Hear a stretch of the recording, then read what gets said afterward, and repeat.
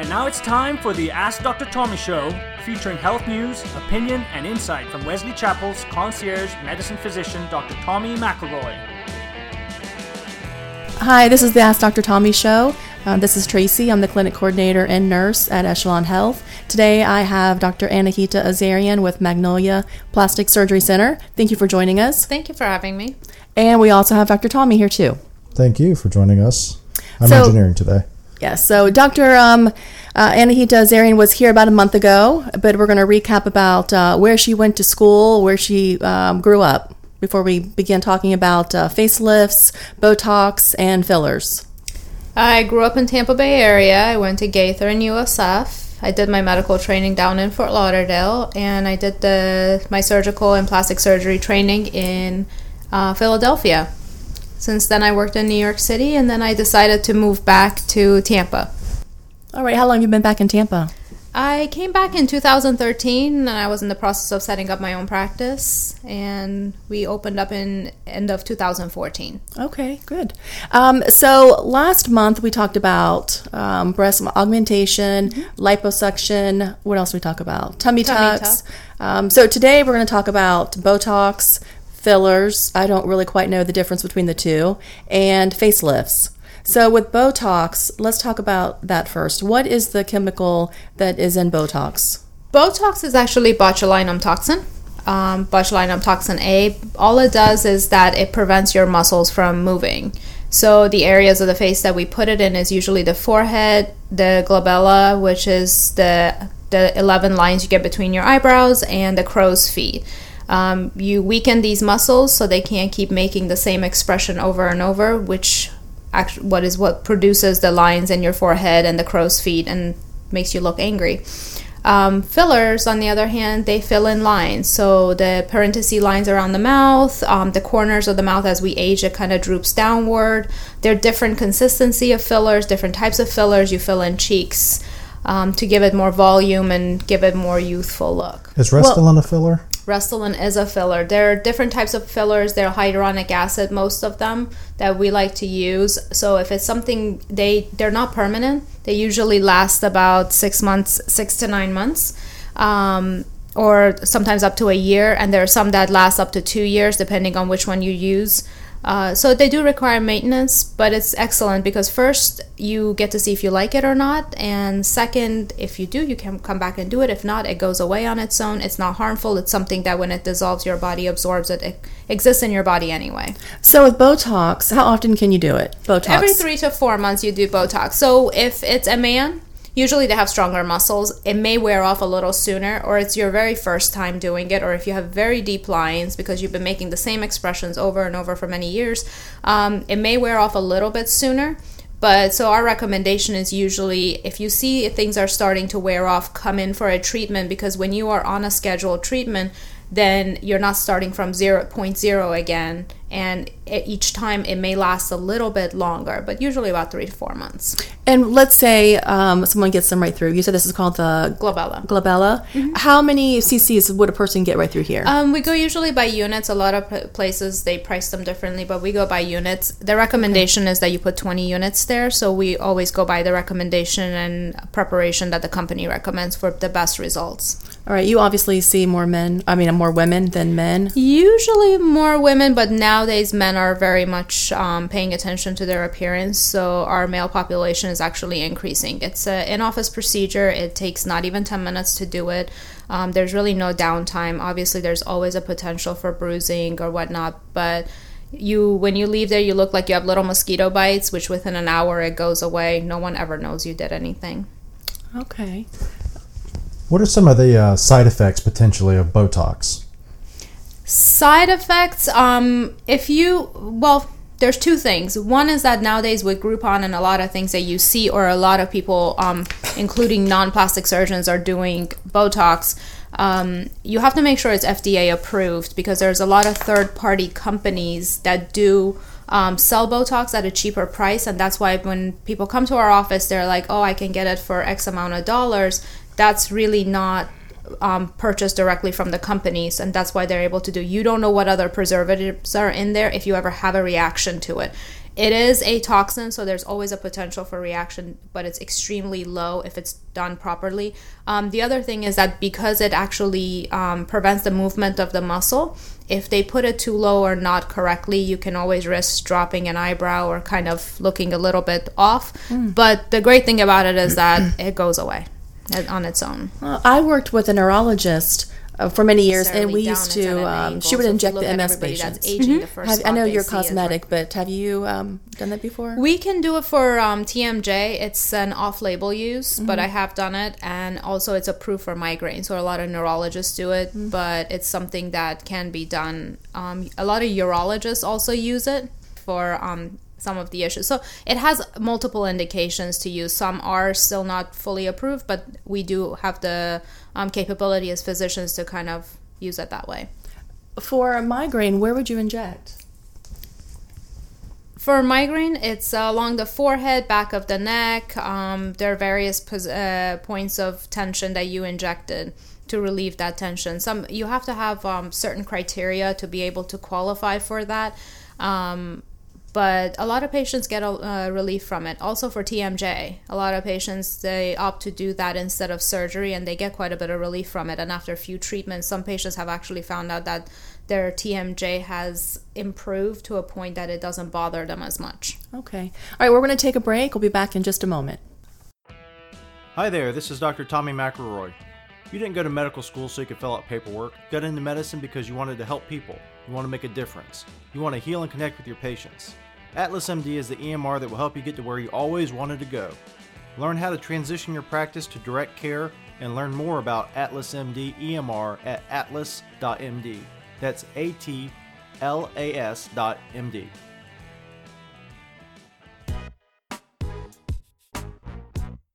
Okay, so we're back with Dr. Anahita Azarian and Dr. Tommy.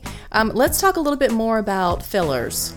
Tell me when you would do a filler versus Botox, because I think I'm still confused a little bit about the two. So the areas that you want the muscle not to move, and it's okay for it not to move, like forehead, crow's feet, the 11 lines between the eyebrows, you use Botox. It prevents the muscles from moving.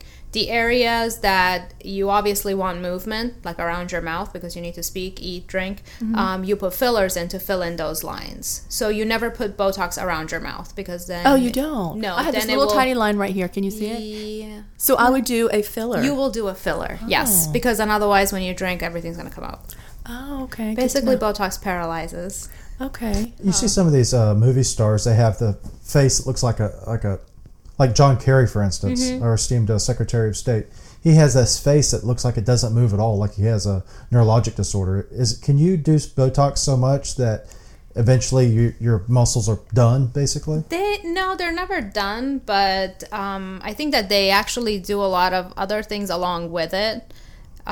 Some people like a little bit more movement than others. Some people like the frozen look, so that all depends on how much product you put in. But when you see these movie stars that have this face that looks like it doesn't move, that's really reversible. It's a really tight facelift, probably. Yeah. Oh, okay, a facelift maybe. Oh, gotcha, okay. Yeah, it's a very tight facelift. So with everything, you want to look natural. You don't want to look, it's impossible to make a 70-year-old look like they're 20. So you want to improve what you have rather than look completely... odd that people are staring at you, not for a good reason, but for a bad reason. Tell us about facelifts. Facelifts are, people think of cosmetic surgery or plastic surgery. That's probably the top of mind that they have is a facelift. It sounds like this huge dramatic surgery, but it's actually, you're just kind of fine-tuning the facial anatomy. Really, it's not that dramatic, is it? Yeah, so traditionally facelifts that you see with the older movie stars, the idea was just to pull the skin really tight and, the incisions are extensive. The recovery is not that bad. Usually within 2 weeks, most people are presentable to go to be in public. As with any surgery, it takes about 6 months or so for everything to settle in, but 2 weeks, they're pretty good to go. It's usually done under general anesthesia. In some older patients that have a lot of health issues, we are able to do it under local anesthesia with, some sedation. Yeah. But the idea of just pulling the skin so tight that you can't even move anymore, it's an old-fashioned idea. So we do the facelift, but now what we're realizing is that as we get older, we lose volume. And that's where all the fillers and fat grafting and things like that come in. So in conjunction with the facelift, you also want to fill in volume, because if you look at your pictures from 10, 20 years ago, you notice that you're losing volume in your face and everything is going down. So you want to address both components. Now, when you do tell us how you would do a facelift. Do you really cut around the outside of the face? It depends on what they need. If it's a mini facelift, it's usually behind the ear. It includes the neck as well. It goes all the way behind the ear. A mini facelift includes the neck? Or no? If they want a neck lift, but usually you have to extend it to a little bit behind the ear. If it's a full neck lift, it goes all the way to the back of hairline. In women, it's easy to hide it because usually we have long hair. Men, you have to be a little bit more careful with that. If it's a full facelift, this incision can extend anywhere to the side of the ear all the way up to where the sideburns are, or by the temple area. A forehead lift is the one that most people think about, that it's across the top of the head.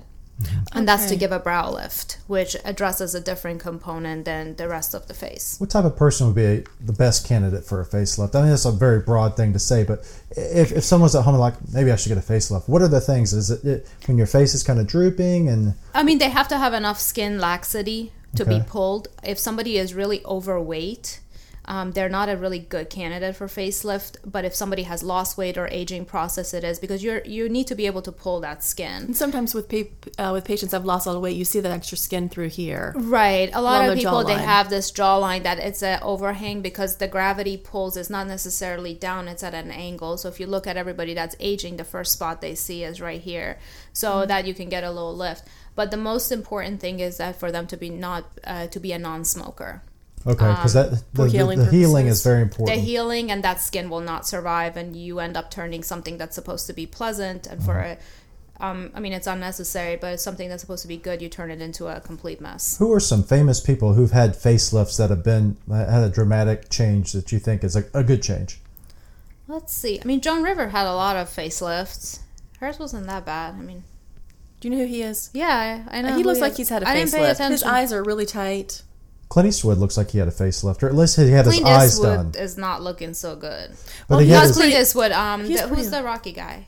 That's Sylvester Stallone. Sylvester Stallone. Yes, he does look. Well, he's aging. I don't know how old he is now. But Clint Eastwood had his. He was very famous for having these hanging, kind of over. So he had this actually. You could tell he had an eye lift. Yep. And now he doesn't look as distinctive as he did, but he probably did it for a good reason. I mean, I'm sure he couldn't see at some point. Yeah. Because I mean, there's a fine line with the eyes. There's a fine line between becoming medically necessary and not being medically necessary. Mm-hmm. And there are actually people that, as they get older, the skin is so heavy that when they talk to you, they're constantly trying to raise their eyebrows so they can see, and that can become an issue when they're driving. Right? When they're driving or not, and it has different components you have to address. Sometimes it's a muscle issue, sometimes it's a skin issue.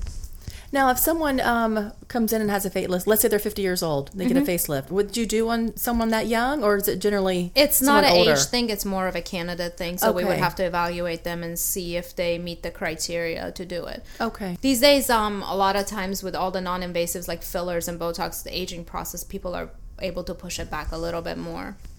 All right, we're going to go ahead and take a break, and we'll be back in just a moment. Echelon Health is a concierge medicine practice. So what's included with concierge medicine membership? Well, all office visits and procedures are included. Also, our patients access wholesale pricing on labs and medications. They communicate with the doctor and staff through text, email, and cell phone. They also enjoy same-day or next-day appointments, all for one yearly fee. Echelon Health is medical care for a modern lifestyle.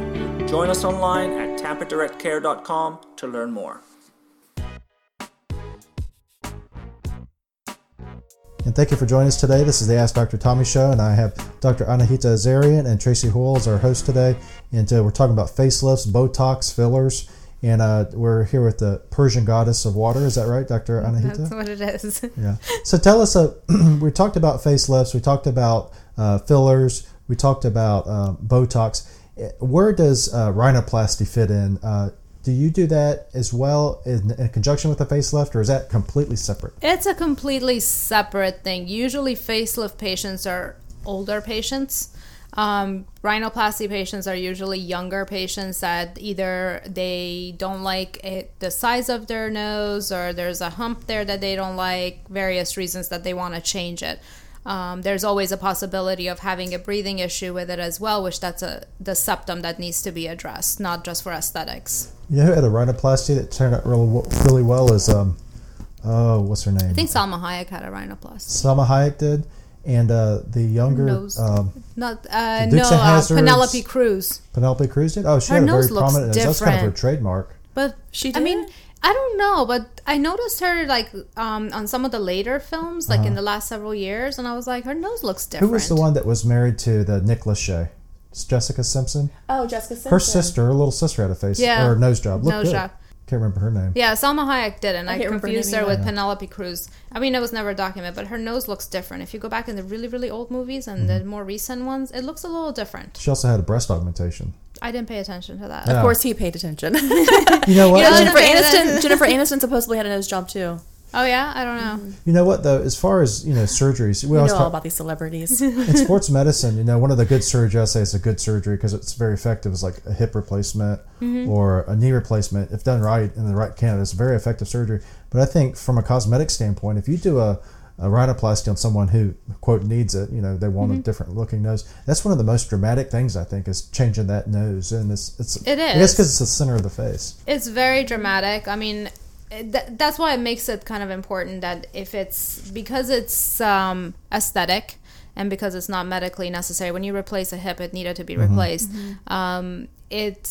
You need to set very, really realistic expectations. You cannot bring a photo in and say, I want my nose to look like that, because we're all different individuals. There's going to be some components. And I think, in my opinion, the best ones are the ones that refine what you have, because you want to keep some degree of individuality with it. You don't want to look like a cookie cutter. Does anyone come in and have unrealistic expectations? There are people that come in and bring photos in and they want to have this person's nose. And I mean, you're not that person. It's not going to happen. What are some of the new things that are coming out in plastic surgery or cosmetics? Anything new? There's a lot of non-invasive procedures that are coming out, a lot of machines. What about these vampire facelifts? What is that about? I mean, you're injecting plasma-rich platelets in, so it does have some value to it. There's also the We do idea that in sports medicine for like cuff tears and things like that. So what do you use it for in cosmetics? just facial rejuvenation. Some Does it people work? some people do see a difference with it. Again, it all depends on your body's capacity, and one person may respond to it much better than the next person. So you have to take it with a grain of salt. It's not let's say like a breast augmentation that you put an implant in and every flat chested person is gonna have cleavage, or like a tummy tuck that every single person is gonna have a flat stomach. So it is a little bit different because you are relying on your body's response. Is this the same as the PRP that you're referring to? Oh, okay. Yeah. So Yeah, PRP is a platelet-rich plasma. So you draw off the patient's own blood, then you spin it down, and then you draw off the remaining, or the serum. I guess it's serum. and then you re-inject you can it. inject it. They use it for hair loss, all kinds of things. Some of the stuff is not approved here, but I know overseas they take that, they mix it with some components, I think calcium and some other things, and they re-inject it, and it's supposed to be very effective. I know people that have done it, and it's been very effective. But unfortunately, things like that, we don't have access to it here because it's not approved yet. The funny thing is you're saying hyaluronic acid is that what's in fillers. That's what Euflex is. When we Yeah. inject the patient's knee, we inject them with hyaluronic acid. It's just processed differently. Yeah. It's a different molecular weight of it, but that's exactly what it is. They're actually in Europe, they're using it for, instead of the buttock augmentation that here we use fat, they're using that. Do you remember the thing in the news? It's probably been 5 years now. There's a lady who was a doctor who was using industrial silicone, like from Lowe's. And people were letting her do it, like in hotels. It is a lot of people, unfortunately, price shop. I always tell everyone, if it's too cheap, then something's not right. Go somewhere else. And don't get your plastic surgery off Craigslist, maybe. Or in somebody's hotel room. Right. Yeah. Thank you for coming in, Dr. Azarian. AKA You're very Princess welcome. It was great to be here.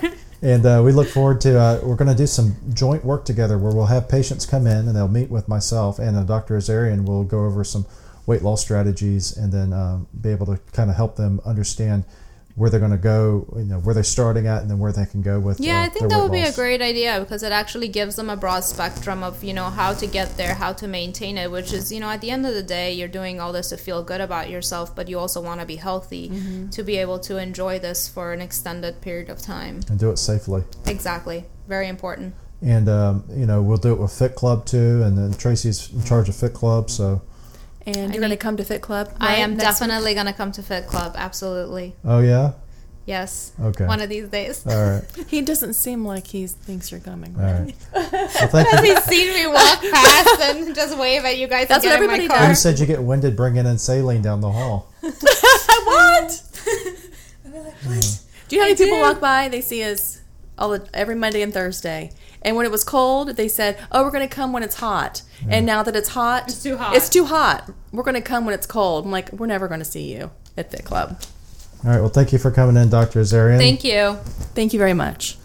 And until next time, this is the Ask Dr. Tommy Show. And if you'd like to hear more Ask Dr. Tommy, go to iTunes. That's the easiest way. Also, that's the easiest way to get the new episodes. And you can also see us, obviously, on AskDrTommy.com.